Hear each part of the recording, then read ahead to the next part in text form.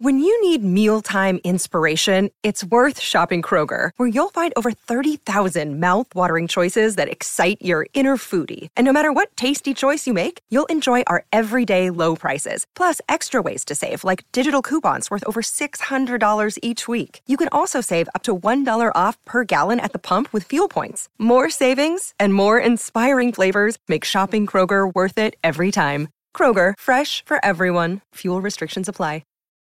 Look, Bumble knows you're exhausted by dating. All the, must not take yourself too seriously, and 6'1" since that matters, and what do I even say other than, hey? Well, that's why they're introducing an all-new Bumble, with exciting features to make compatibility easier, starting the chat better, and dating safer. They've changed, so you don't have to. Download the new Bumble now. Hey everybody, welcome to the Sharp Tongue Podcast. I'm your girl Jessie Mae Peluso. How you doing? How you living? How you learning? Are you loving? I'm so excited you're here. This is another Dr. Peluso episode. We had a bunch of questions to catch up on. This one is capturing the latest and the greatest questions that you guys submitted. And if you'd like to submit them, we're going to start doing weekend questions as well as Monday. It seems to be a good day to do that. So we're giving you two chances to submit questions on Saturdays and Mondays on my Instagram page to have your question possibly featured on the podcast. And if you'd like to watch this week's episode, you just have to go over to my YouTube page, youtube.com/Jessie Mae Peluso, and click subscribe and like all the videos there and share them with your friends. I'm very happy to say that this week's podcast episode is sponsored by BetterHelp.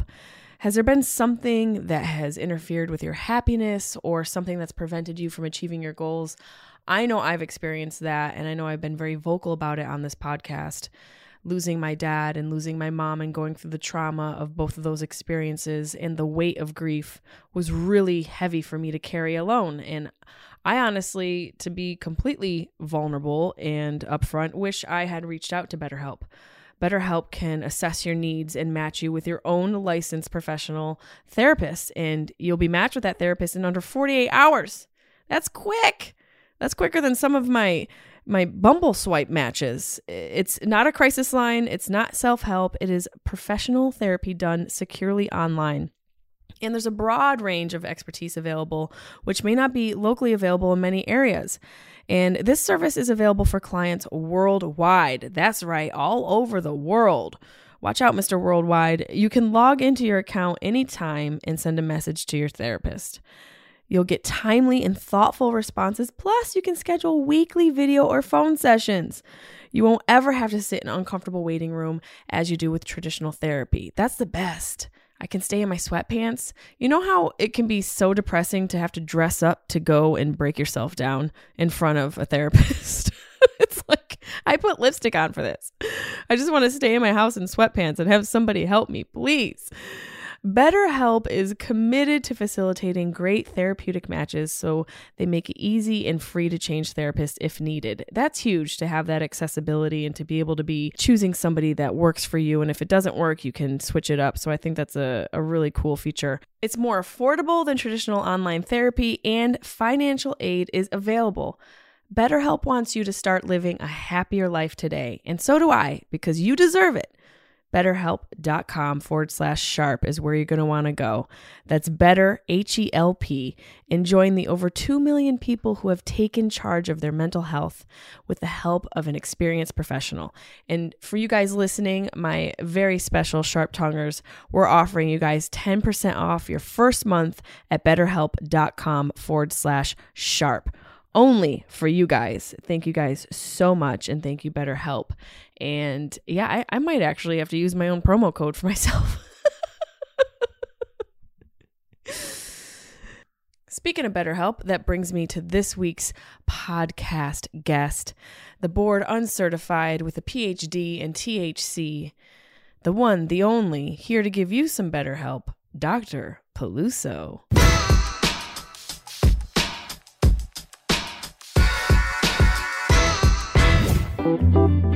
Sharp Tongue Podcast.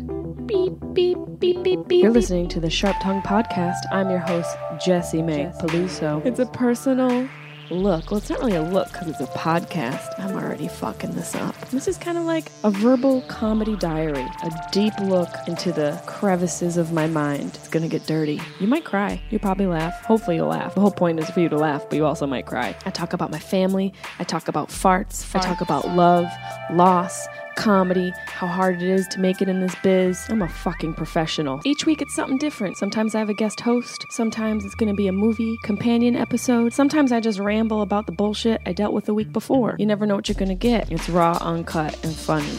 It's me. Hey, everybody. Welcome to another installment of The Doctor. Right here. If you don't have any health insurance, that's okay. I've got you. This is a doctor-based episode where all my information is totally experience-based. I don't have a degree. I don't claim to have a degree. I only claim to have experience I would love to share with you. And you guys keep coming, so I'm going to keep answering. That's the sound of a doctor taking sips. I also have my other medicine that I keep handy for inspiration for your answers. It's right here. I've been sparking this puppy all day, so let's get into this. Tone Hero asks, which comedian inspired you the most to do stand-up and why? And what should I eat? Also, what should I eat? What should you eat? You should eat whatever fills your soul. You know, maybe check into your blood type diet. Maybe see what sort of predispositions you have. Are you prone to weight gain?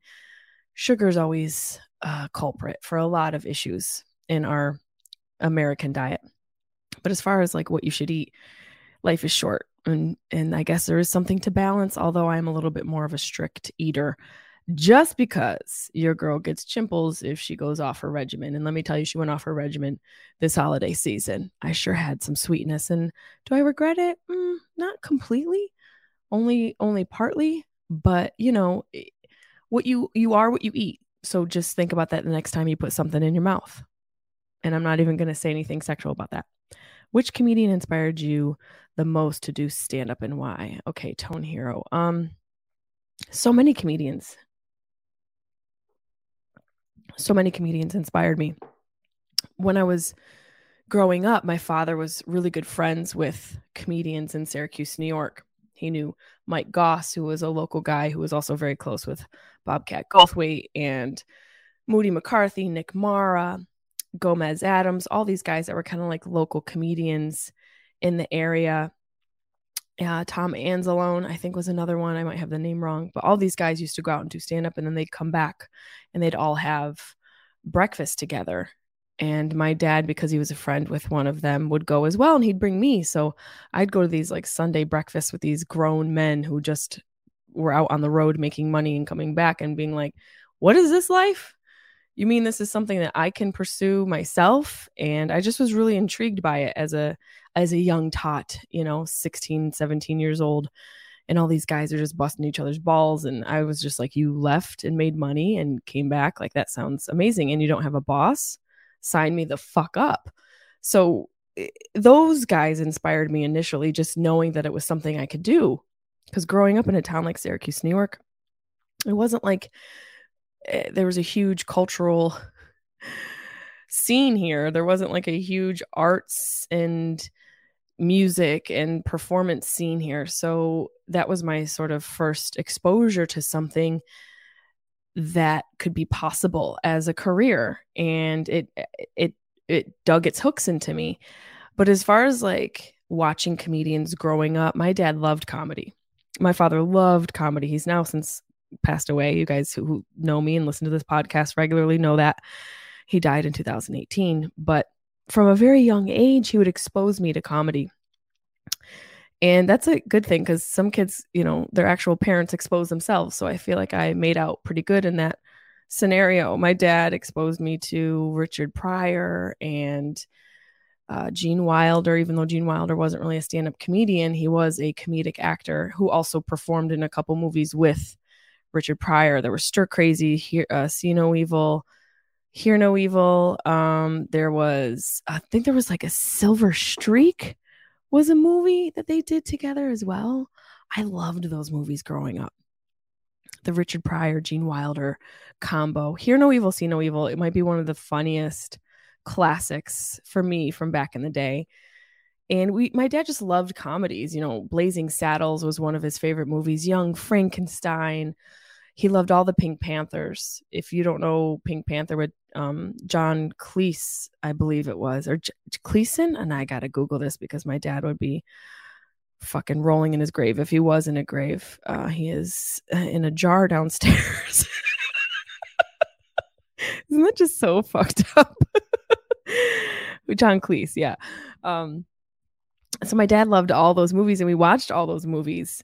And, you know, as a kid, it's not necessarily the most appropriate, but I think it really helped develop my sense of humor. And I think I've thought about this, like what makes you become who you are, like what in your childhood, in your past, occurred to make you develop the sort of set of skills that you have. You know, I'm like Liam Neeson over here. I have a certain set of skills, and it's not going to be to find your lost daughter, but in a sense it will, because I will make her laugh at her pain and she'll find herself through the healing of it. But I think my dad exposing me to these movies was definitely a ingredient in the recipe that became the reason why I do stand up. But I think even deeper, it was a way to connect with my dad. I think having him laugh was a language for us. Laughter became a way that we communicated. And so because of that, I sought it out everywhere, because I could realize that this was a way to make a connection with human beings. I did it in school. I did it at home, on the playground, everywhere. It just was who I was. It was it became a part of my chemistry, and it became how I communicated. It was my language to the world. And my father was a huge inspiration in that, and a huge part of that. So when I think of like the comedians who inspired me the most, it would have to be my dad. Even though he wasn't a traditional comedian or a stand-up or a performer, he just still was so funny. And he is the conduit to it all. For me, he was the vehicle to comedy. But Richard Pryor was, to me, just, you know, I've talked about this on other podcasts, maybe even this podcast, where I talk about the spectrum of comedy. And this is just an opinion, but I think the spectrum of comedy sort of starts or ends at Pryor, and then starts or ends at Seinfeld. Maybe we start at Seinfeld because he's quote unquote a clean comic, and you have a whole spectrum of comedy in between, and you kind of have Pryor on the other end. And so everything else in between is what makes up the landscape of stand-up comedy or comedy in general. That's just my opinion. As far as like the different styles of comedy, you go from super clean to a man setting himself on fire because he's on drugs, and that neither is better or worse. They both have a place in the entertainment industry, and they both have a place in the landscape of comedy, the genre of comedy. But Richard Pryor, he was raw. He was relatable. Not that I was doing cocaine. It's like, what does an 8-year-old white girl from upstate New York have in common with Richard Pryor? Fire and cocaine. I just loved the way he performed. I loved it. It was electric. It was blood, sweat, and tears. When I think of like a rock and roll comedy, I think of Richard Pryor. He put his blood, sweat, and tears into his performances. What he experienced became his stand-up. You know, I think when you look at Seinfeld versus Pryor, Seinfeld, I think, is somebody, and this is just an opinion, not that he's not funny, very talented. I think the difference is that Seinfeld figured out how to be funny, and Richard Pryor just was funny. And, you know, intelligent people can figure out patterns and duplicate them and replicate them. So that's just my opinion on it. But I also love Joan Rivers. Like growing up, Joan Rivers was everything.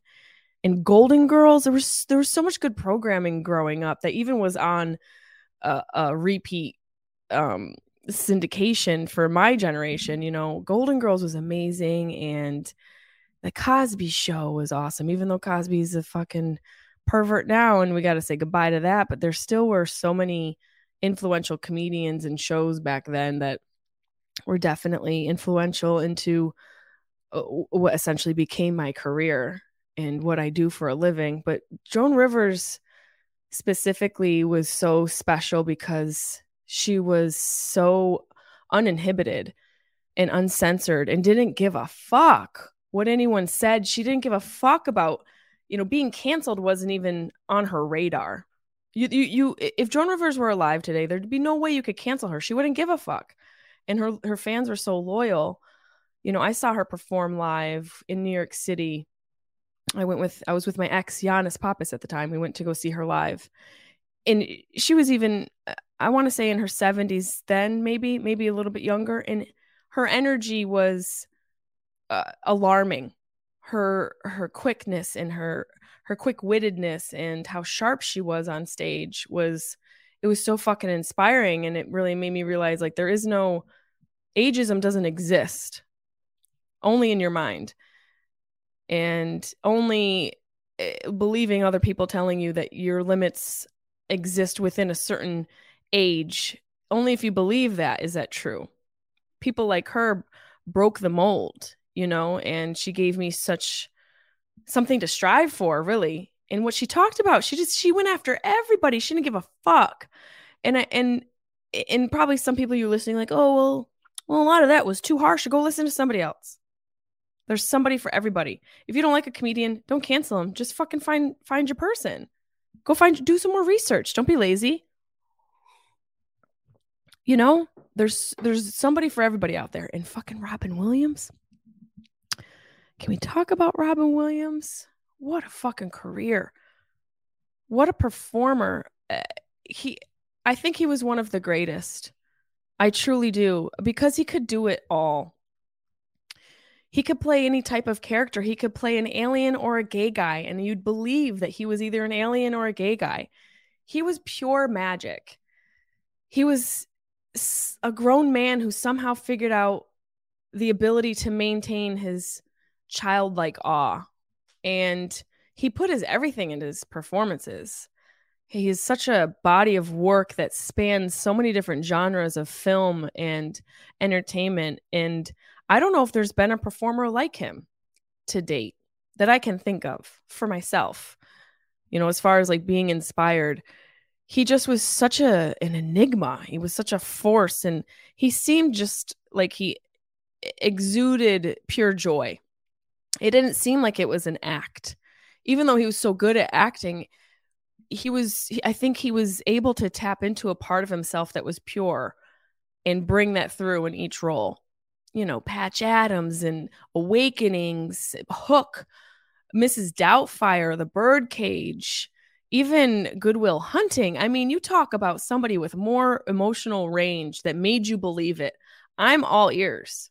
Put it in the comments below.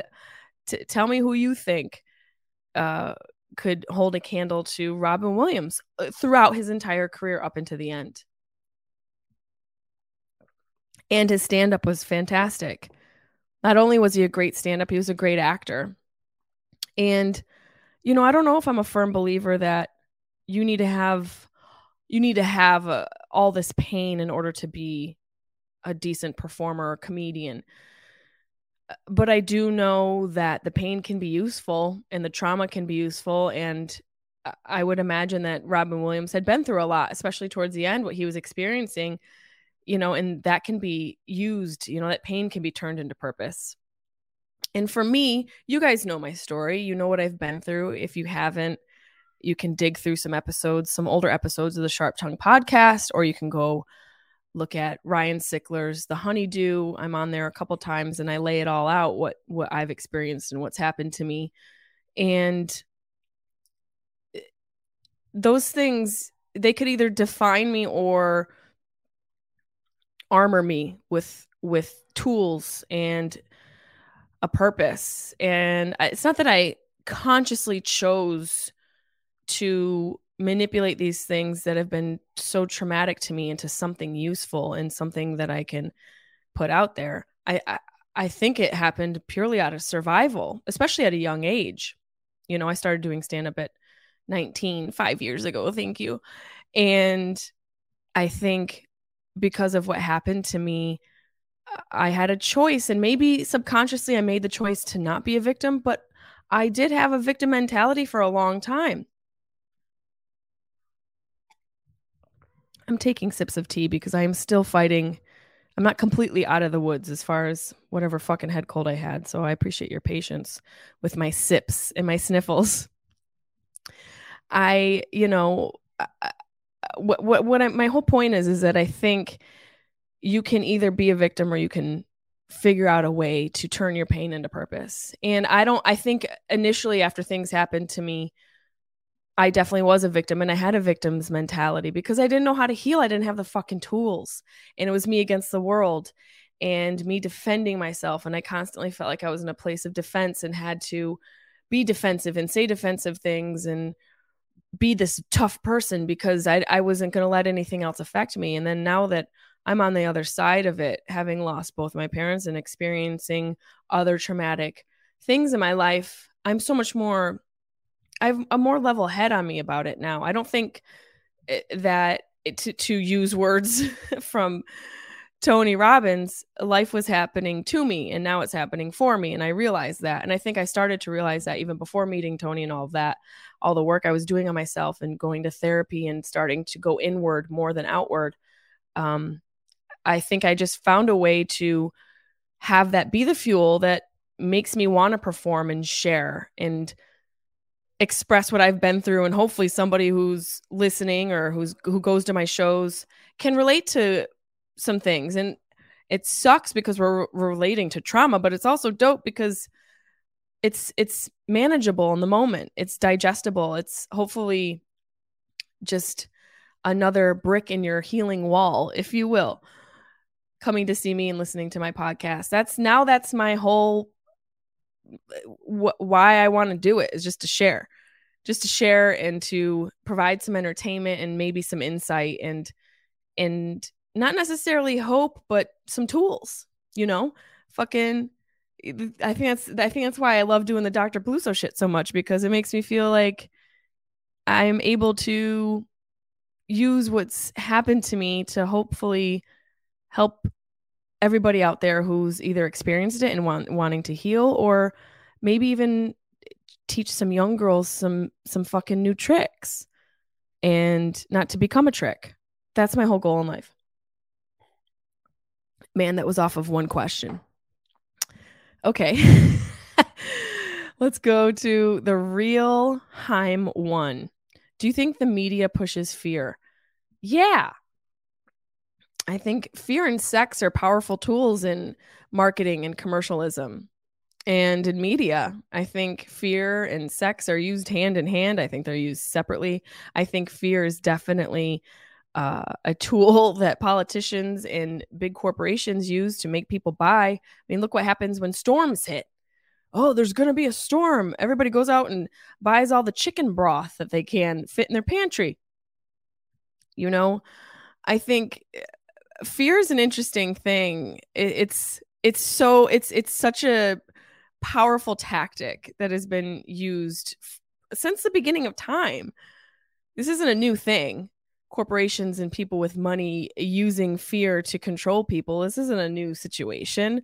This isn't anything that, is only being used by media and corporations. I think this is just because of social media, things get blown out of proportion. Even the usage of fear gets blown out of proportion. I think there's a fear of fear. And you know what fucking was it JFK said? We've got nothing to fear but fear itself. Well, we've got one more thing to fear. It's the fear of fearing for itself. It's a fear of fear. So you add that on top to whatever JFK said. Was it JFK? Now I got to Google it and see, because I don't want to be wrong. We can't be wrong here. We need a fact checker. Let's see. Fear quotes. It was JFK, right? I hope it was. You've got nothing to fear but fear itself.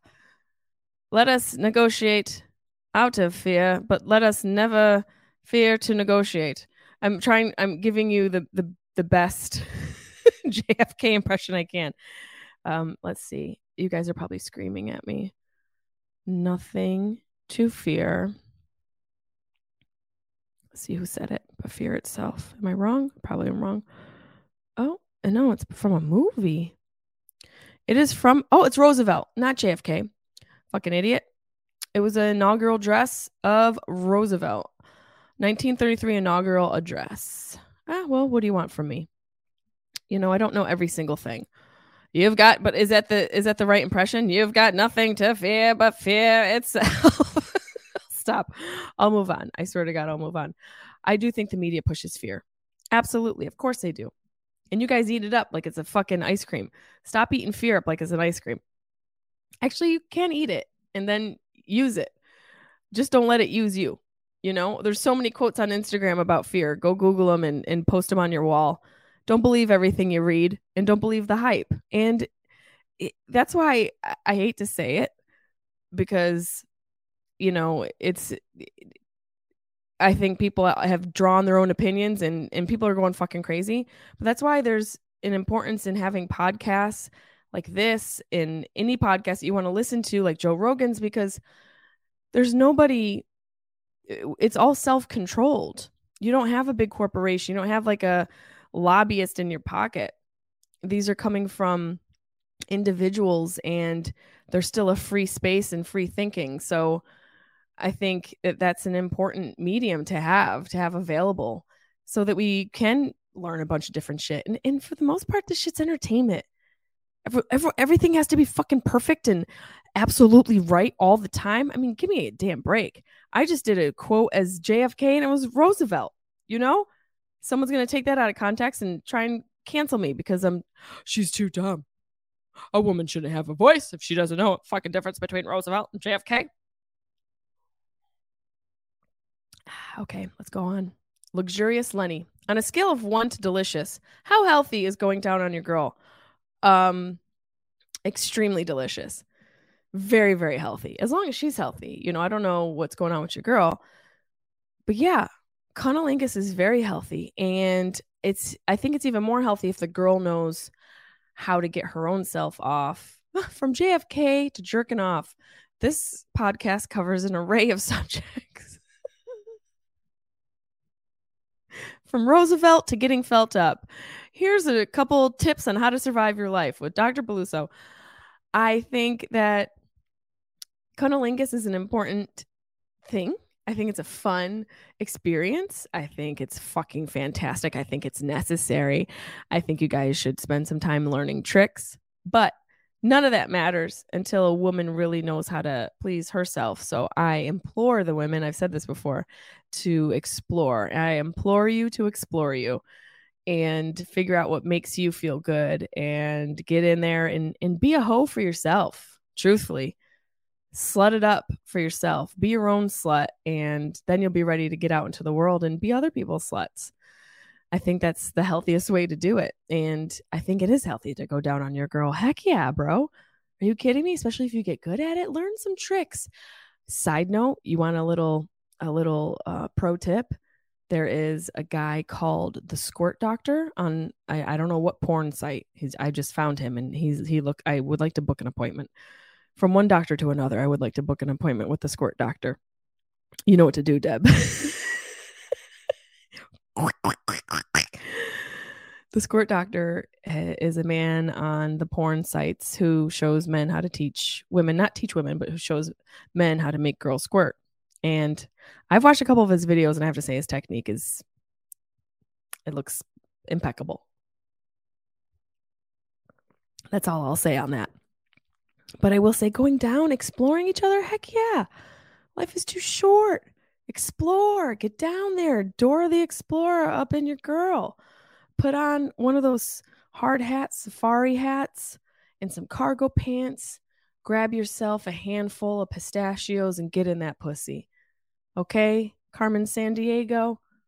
Okay, Magellan. Get down there and discover a new species. Hopefully not a creepy critter. Nobody wants a creepy critter in her coochie.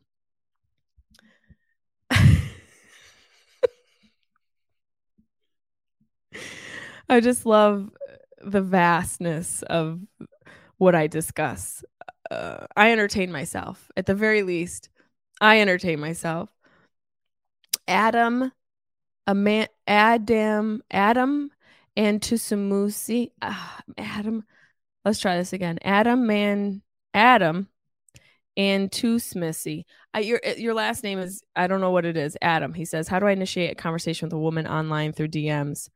When does one ask for nudes, if ever? I don't think you should ask for nudes until you've met somebody and there's been an actual physical chemical reaction between you two. I don't think you should ask for nudes until you're certain she wants to see you nude.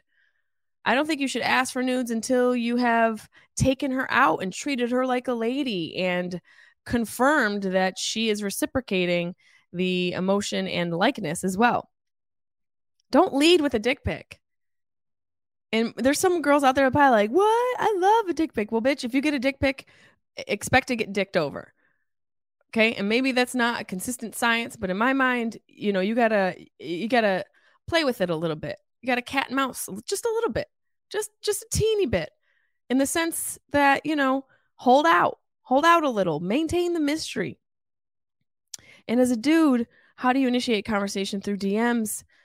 Maybe comment something on what she posted that isn't creepy.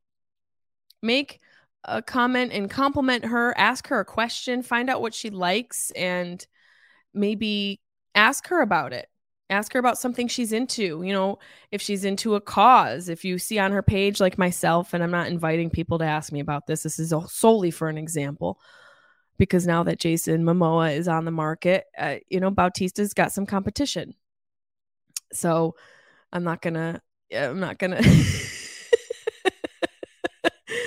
say this is how you should slide into my DMs, because my DMs are pretty full right now. We're pretty stocked, locked and loaded. But if you want to slide into somebody's DMs like myself, you might say something like, I really respect your work with Alzheimer's awareness and what got you into that.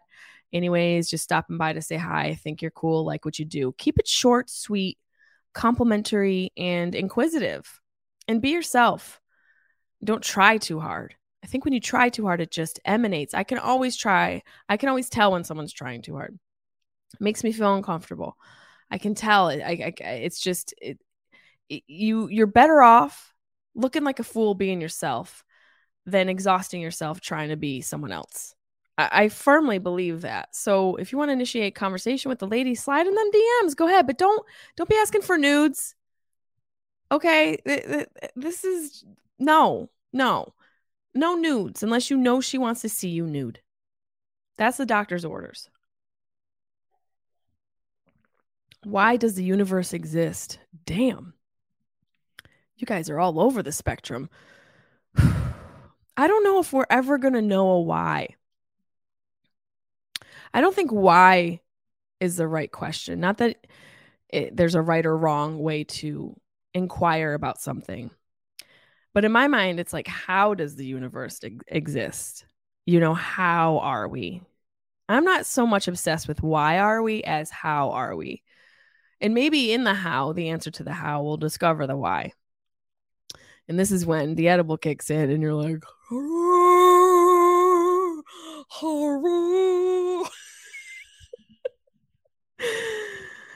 how are we? I get the Big Bang. I understand the supernovas and the universe is constantly expanding, and the light you're looking at is a dead light, and light takes a long time to travel. All that crazy stuff. All the stuff that Neil deGrasse Tyson teaches. I'm into all that.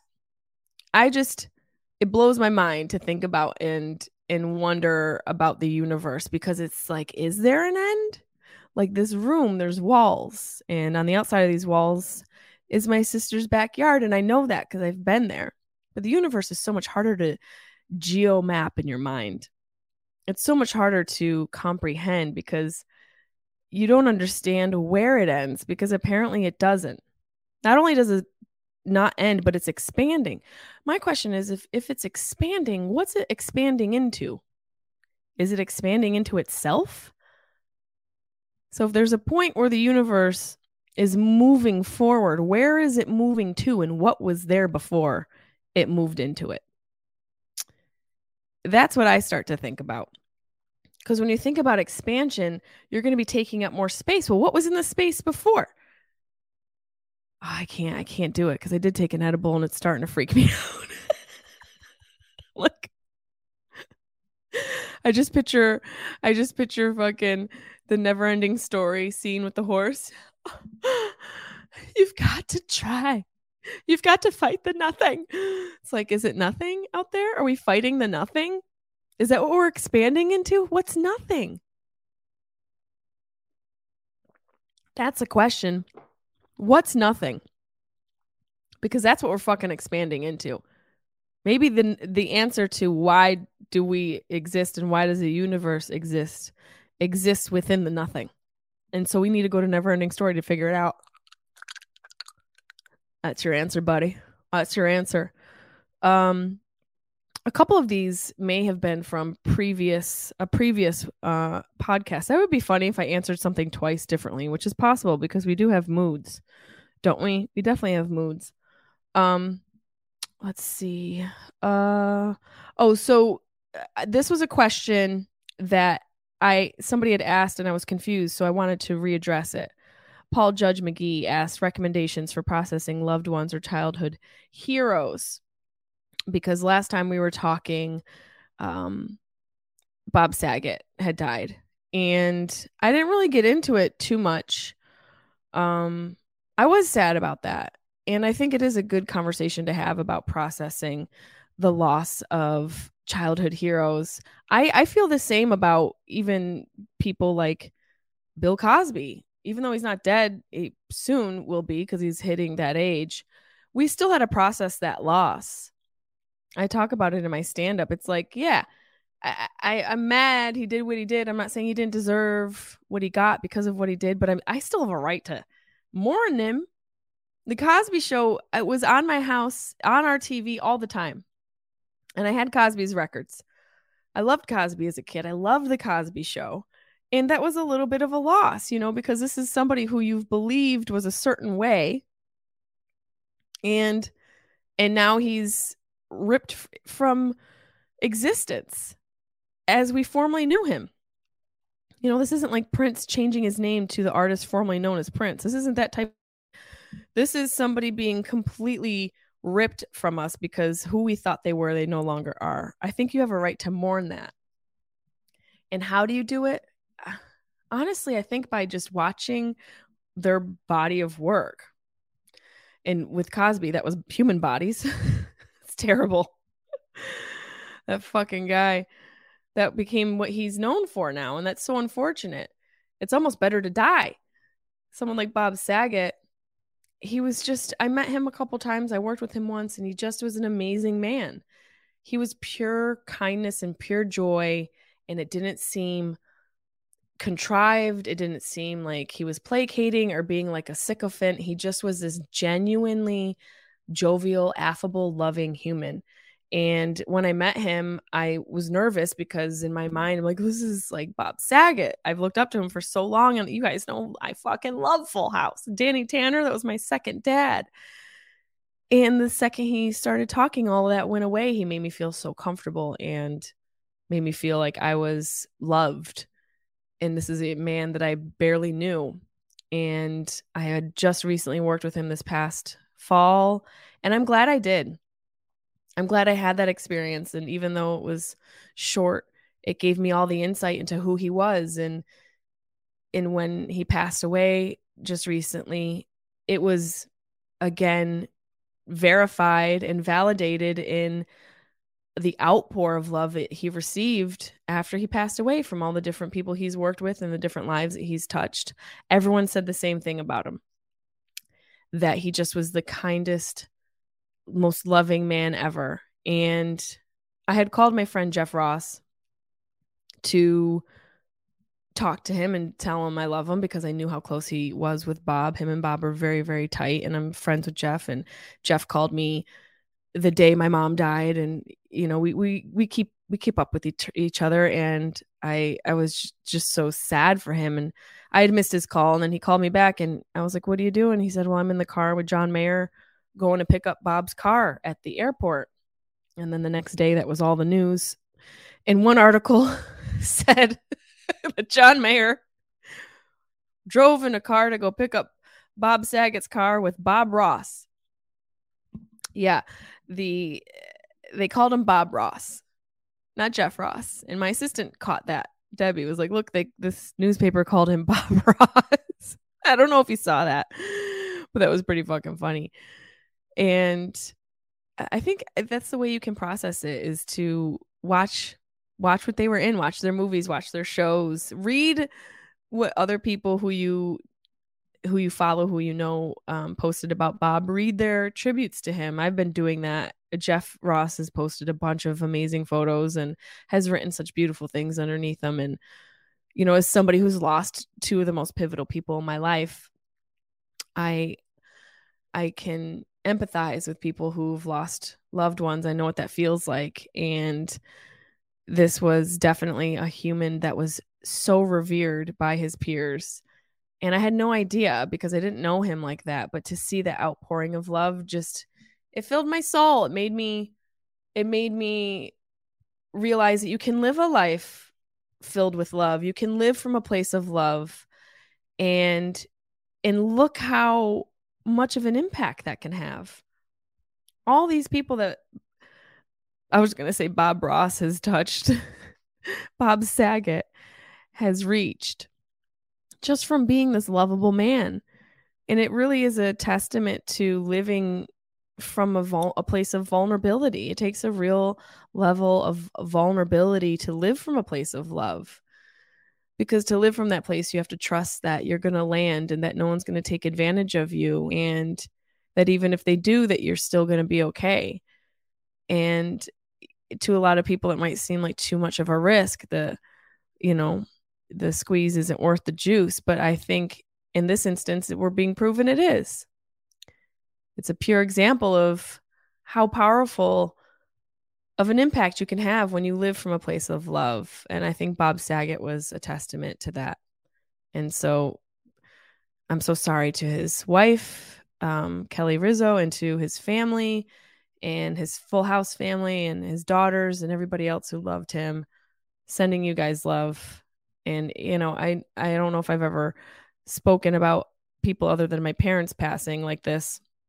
There's been a few pivotal comedians and actors and actresses that have passed that have been important to me. I don't know if I've ever spoke to that effect after their passing, but because I had this conversation with Jeff, and I was such a huge fan of Full House growing up, and I had actually worked with Bob, I felt like I wanted to say something about it, because I know a lot of other people die, and people are always, it's like this death auction. Well, you got to talk about, did you know that this basketball player also died? You got to mention the basketball player. And what about this person? Then the whole podcast is just a fucking hour-long obituary. Let's see. We got a couple more here. Kaya 89. Did you like Stevie Weeby's toy butt? I was on the Fighter and the King, the Bee and the Sting, the Boy and the Toy podcast, and Stevie Weeby brought his fuck butt. If you don't know what a fuck butt is, there it is. It's that thing that you put your peenie in. Yeah, you put your peenie in that. That's for faithful pilots and people who live in their mom's basement. That's what that's there for. And Stevie Weeby brought it on the show, and it was alarming. It was an alarming thing. They kept slapping it, and it was uncomfortable and also intriguing. And now it makes me kind of want to sell my butt. Can you imagine? Jessie Mae's fuck butt. Buy one, get one free. I might have to do that for Valentine's Day. Would you guys buy my fuck butt? That's so gross. I couldn't do that. My dad's dead, and I still couldn't do it. My dad didn't raise me that way, but maybe I'll make one. Maybe I'll just make one. If you make a mold of your butt and you sell it, is that considered prostitution? Anywho, let's see. We got a couple other questions here. Friendly neighborhood heathen, want to let me buy you lunch sometime? I think this was from before. I think I said yeah, but no. I don't know if I answered to you. You know, we're work associates, Josh. And you might just be like, bitch, I'm not trying to bone you. I'll give you a fuck butt. How about that? Is that a happy middle ground? Would that be a happy middle ground for you? And you won the ooze pipe. I think you won this, didn't you? Right here. This is coming to you. You probably already get it by the time this podcast airs, but we did a couple ooze giveaways on our Weeds Day, which you guys make sure you check out on Instagram every Wednesday. We raise awareness and charity for Alzheimer's, and we're doing some giveaways this month. And you guys watch out for that on my Instagram page. We go live on Wednesday nights. Let's see. Nicole 1031. When it comes to your team, how do you communicate what you want and expect? They could tell you I probably drive them nuts. Debbie, especially, my assistant, I DM her on Instagram. I send her pics on Instagram and videos, and I screen grab shit. Her favorite thing is when I take a picture of something and I point. I'll take a picture of something and then my finger will be in the photo. Like, this is what I want done. This is what I mean. And she's like, bitch, what are you doing? Are you like from the 1800s? Will you just take a picture of the thing? Stop putting your finger in there like a crazy witch. I communicate through Instagram, through text messages, voice notes, voicemails, birds, homing pigeons. I write messages in the sky. I put notes in a bottle. I put messages in a bottle. You name it. That's how I communicate. And I probably drive them nuts. But here's the thing. Rudy, my producer, and Michelle, my marketing partner, and Debbie, and everybody who's on my team, my tour manager, over communicating is my way of making sure that they know how I feel and what I want and what I expect. And I'd be interested to see what people think about working with me. We should probably interview Deb and see what she says, what type of boss I am. I try to treat my team like equals, because we all are equals. We're working towards a common goal, but I also have high standards. So I have to maintain how I want things done in order for the product to be something that I'm proud of. And sometimes it takes delegating, and delegating can be hard. We're emotional creatures, and especially, women, we're emotional, and it sometimes can be a difficult communication, attempted communication because of that fact alone. And it's important, I think, to understand that the people you're working with are human beings, and they have busy lives too. And they have other things that are important. They have other projects that they're working on and priorities. So I think that the easiest way to communicate is to not over communicate, probably what I do, but to communicate clearly and to communicate from a place of love and be like, hey, we're both working towards this thing. I definitely get frustrated sometimes because everyone's busy, but I think communicating respectfully and treating them like they are also a human with a life is the surefire way to get and maintain respect and to get things done and to go towards that common goal as a team. And I think we've really nailed it so far. I'm really proud of the people I work with now and what we're putting out. And I hope you guys are too. Honestly, I hope you guys are too. Let's see a couple more questions here. These are from also a Saturday. I think we posted this. Let's see. A couple of these already got answered. We answered this. Casey dreams for BDR. Casey dreams for BDR. I don't know what that means. Can I lick your feet for $1,000? It's kind of a low price, honestly, because first of all, there's still an uptick in whatever's going around. So I'm going to have to risk being in a personal proximity to you so that I'm putting myself at risk. Secondly, where's this happening? Because there's a travel cost that's going to be incurred. Thirdly, how do I know you're not going to murder me? So that's a costly risk as well. So I'm going to have to say that you could do that for $100,000. I think that's fair, considering I get regular pedicures. Not bragging, but you should know. Jimmy Pakapow. Have you been streaking? Hell yeah, bro. What are you talking about? Have I been streaking? Do you listen to this podcast? Hell yeah. I'd be streaking much more if we weren't in such a civilized society. That's why sometimes I feel like I want to live on a commune so I could just run in the field with my tits out, wild and free. Like God and the universe made me, just like a wild horse, just galloping down the beach with my titties out. And I've done that on a horse. So I know what it feels like and I want more of it. Yeah, streaking is amazing. I think it's a great time. I think it's what can reconnect you with your youth, running around before everything's sexualized. You know, now when I was a baby, I could run around. Everyone thought it was cute. Now I'm in the grocery store with my tits out and I'm a pervert. It's just not fair. Let's see what else we got. The golden retriever freak. Why won't you come to Cleveland? I was in Cleveland last year, fool. Where the fuck were you? I was at Hilarities. Pickwick and Frolic. Where the fuck were you? I love that club. I love Cleveland. I've been there many times. It's a great time. You're going to have to catch me again. I was there a couple years ago. I'm sure I'll be back in the fall. I'm on tour with Carly. We're going to be on tour through April, May, June. That sounds about right. And then September, October, November.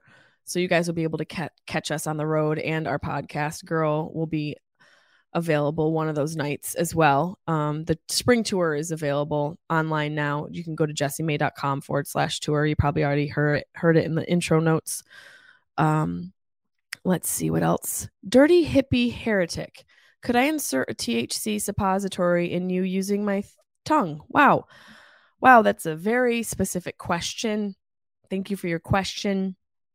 I think it's good for the class to know that that's an option, and maybe a couple people who have a stagnant relationship could implement that into their sexual repertoire, inserting a THC suppository inside your loved one using your tongue. We got to make things more fun, and we have to remember that.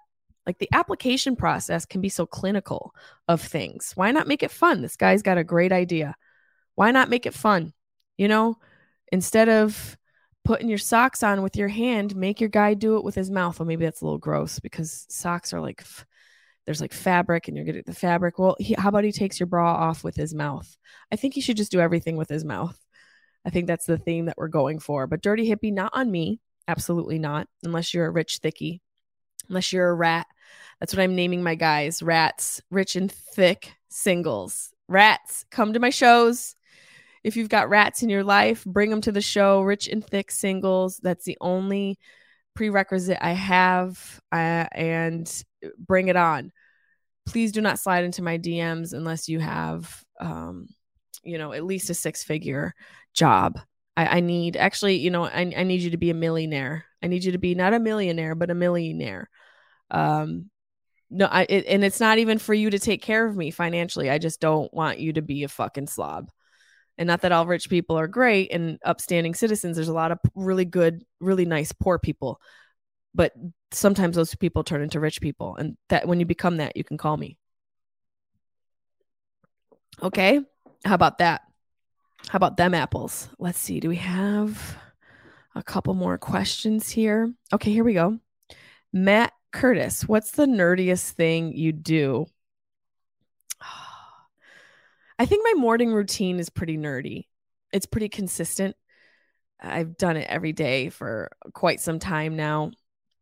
And I'll tell you what I do in the morning, and you can deduce if I'm a nerd because of it. I wake up, I meditate, I journal, and then I make my tea. I do crosswords. That's where it gets really nerdy. I do crosswords in Italian, practice in the morning. And then I work out. And that takes me, a couple hours to do every morning.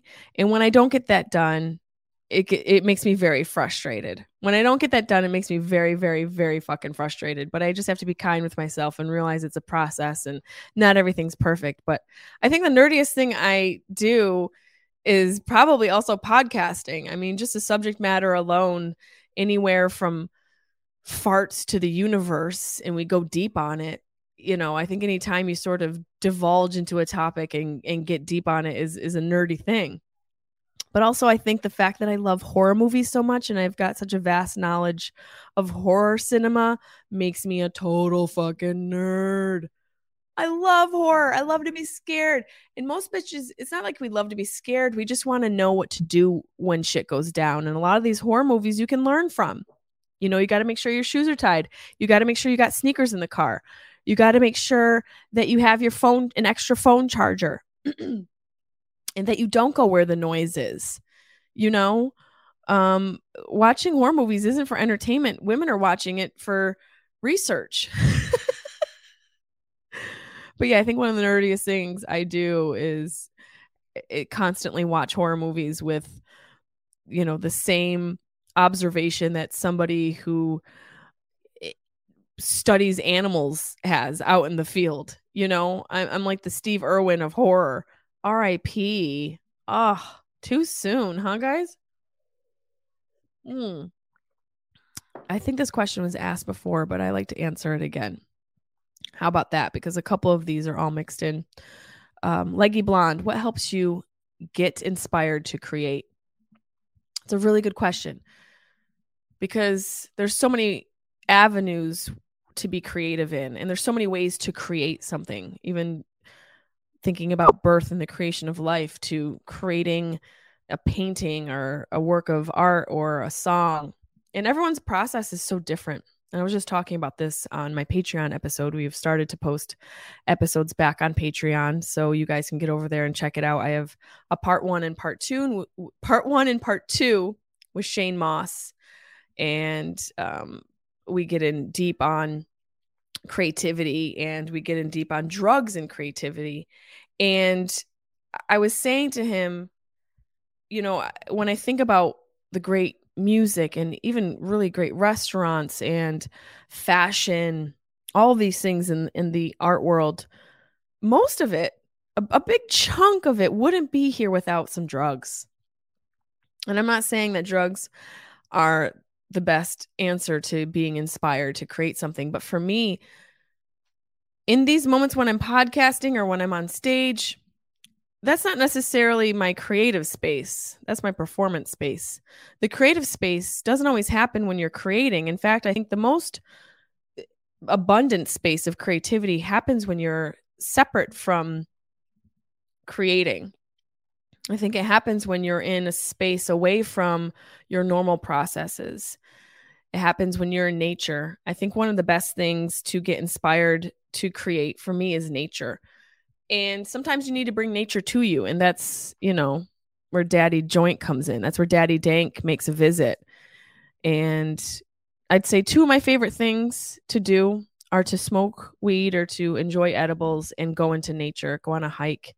Those together, especially through the process of losing my parents, but more so through just a general desire of living a life filled with well-being, I'll get stoned and go on hikes all the time for the fuck of it. And through that, I think of amazing things, or at least things I think are amazing, and solve problems. And it's a really curious thing that happens when you allow your mind to wander. And I've spoken about this before, but I think boredom is a commodity that we have forgotten the importance of. And boredom today is associated with a lack of productivity, but in fact, it actually can help you be more productive. Boredom allows your mind a reprieve. And I think in those moments where we have reprieves and breaks and stillness and calm is where a lot of the answers come. I think in those moments of silence is where the most is created. And it's in allowing your mind and your soul to have a breath. Do you start to realize things that were stressing you out, solutions for, and you start to hum a tune, or you visualize whatever building you're about to create a blueprint for. I think in those quiet moments is where we really, really tap into a creative space that is like no other. I don't think any other office space or performance space or gym can even come close to providing those types of results from. I think just from having done floats, you know, the zero gravity and sensory deprivation tanks, not zero gravity floating up in the air, but sensory deprivation tanks where you take away all your sound and your feeling, and the water is the same as your body temperature and it's completely salinated to the point where you're floating. I've had experiences with that where it has opened my mind in a way that it's almost like you like allow your mind like a deep breath. You ever get to a space where you're sitting down or you're reading, or I don't know, you lay down and after watching TV for a while and you do this where you let out like a really deep breath, or just a different type of breath that is more of a release than it is breathing. It's more of you getting deeper into a relaxation than it is you respirating. I think the same thing happens to your brain when you're in a quiet space, whether it be a meditative or sensory deprivation tank. I think you allow your brain to breathe. And in that breath is an abundance of creativity. And in that breath is a real space for you to figure out answers and solutions to things that you stress about. It's almost when you stop thinking about something, do you find the answer? It's in the process of not thinking about it, do you think about it in the most possible best way? I think that sentence somewhat made sense. It's in the not thinking where you're thinking and your solutions arrive to you. And I know that for myself, and in this society, especially this American society, it's such a go, go, go, win, win, win, fight, I'll sleep when I'm dead mentality. And we wonder why we're having heart attacks at 55. We wonder why we're dropping dead early, and we wonder why we're riddled with disease. Think about the word disease, dis-ease. Your body is uneasy. A lot of that disease comes from stress. And a lot of stress comes from doing too much. I know probably a lot of you listening right now are listening to this while you're doing 10 other things. Some of you might have the luxury to sit and just listen to this. But when you keep piling stuff on, it causes stress, and that stress accumulates in your brain, and it can cause all sorts of problems. Stress has been linked to all sorts of neurodegenerative diseases, even Alzheimer's. And so we're in this society where it's like go, go, go, fight, fight, fight, win, win, win, and have this, Goggins mentality. I'm not saying it doesn't work, and I'm not saying you can't be productive from that space, but there is a downside to it. There's a downside to not respecting the stillness and the calmness, because every one of us needs sleep. Sleep is when we really do the most healing, regenerating, cleansing, and productive functions ever. Sleep is the most important thing.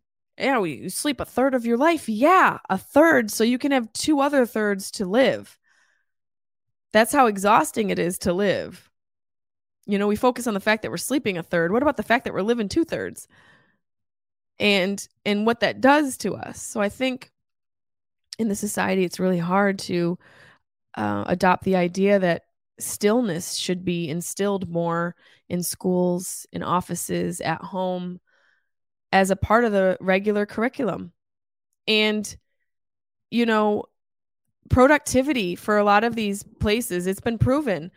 I think it was I forget which country did it, or what, I think it was Google maybe, or a company did it. I was reading recently where they cut the work week down to I don't know, maybe a third less than what it normally was, and production went up 40%. And it was it's a testament to what I'm saying. It's proven that if you find some stillness, you can create more. And it's hard to imagine that because of the type of society we live in, the go-getter society. But don't be afraid of allowing yourself some time to just sit and be still, because in the stillness, some answers are going to arise, and you'd be surprised at what comes up when you give yourself a break. You'd be surprised at the revelations and epiphanies you have when you honor your mind and your body and your soul, and you give yourself a moment of pause. You really will be surprised at what reveals itself. And And I hope that some of you have time to do that. I hope you guys try that in your own time, to just, even if it's 5 minutes, don't overload yourself if you can't. I know a lot of you are moms and dads and single parents and working night shifts and all of that. So don't overdo it. Just try 5 minutes and see what happens.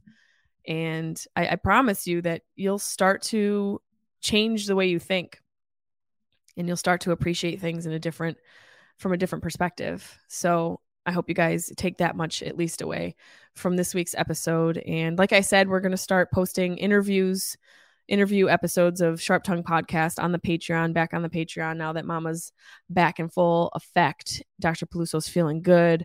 I appreciate you guys. Don't forget, we're going to switch when you can post your questions. It's going to be on the weekends now because more of you have responded in the weekends, and it's just easier to get it done. And we're going to be also available on Instagram on Mondays as well. But check out for Saturdays and Mondays for questions. And if you guys don't have them answered on my Instagram, it will be answered on the podcast. I can't get to everybody because there's so many of you out there who need advice from an uncertified doctor. But I will get to as many of you as I can. Thank you guys so much. Have a wonderful, wonderful week.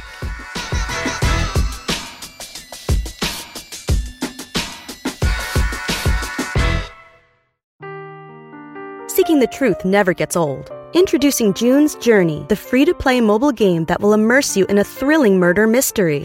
Join June Parker as she uncovers hidden objects and clues to solve her sister's death in a beautifully illustrated world set in the Roaring '20s. With new chapters added every week, the excitement never ends. Download June's Journey now on your Android or iOS device, or play on PC through Facebook Games.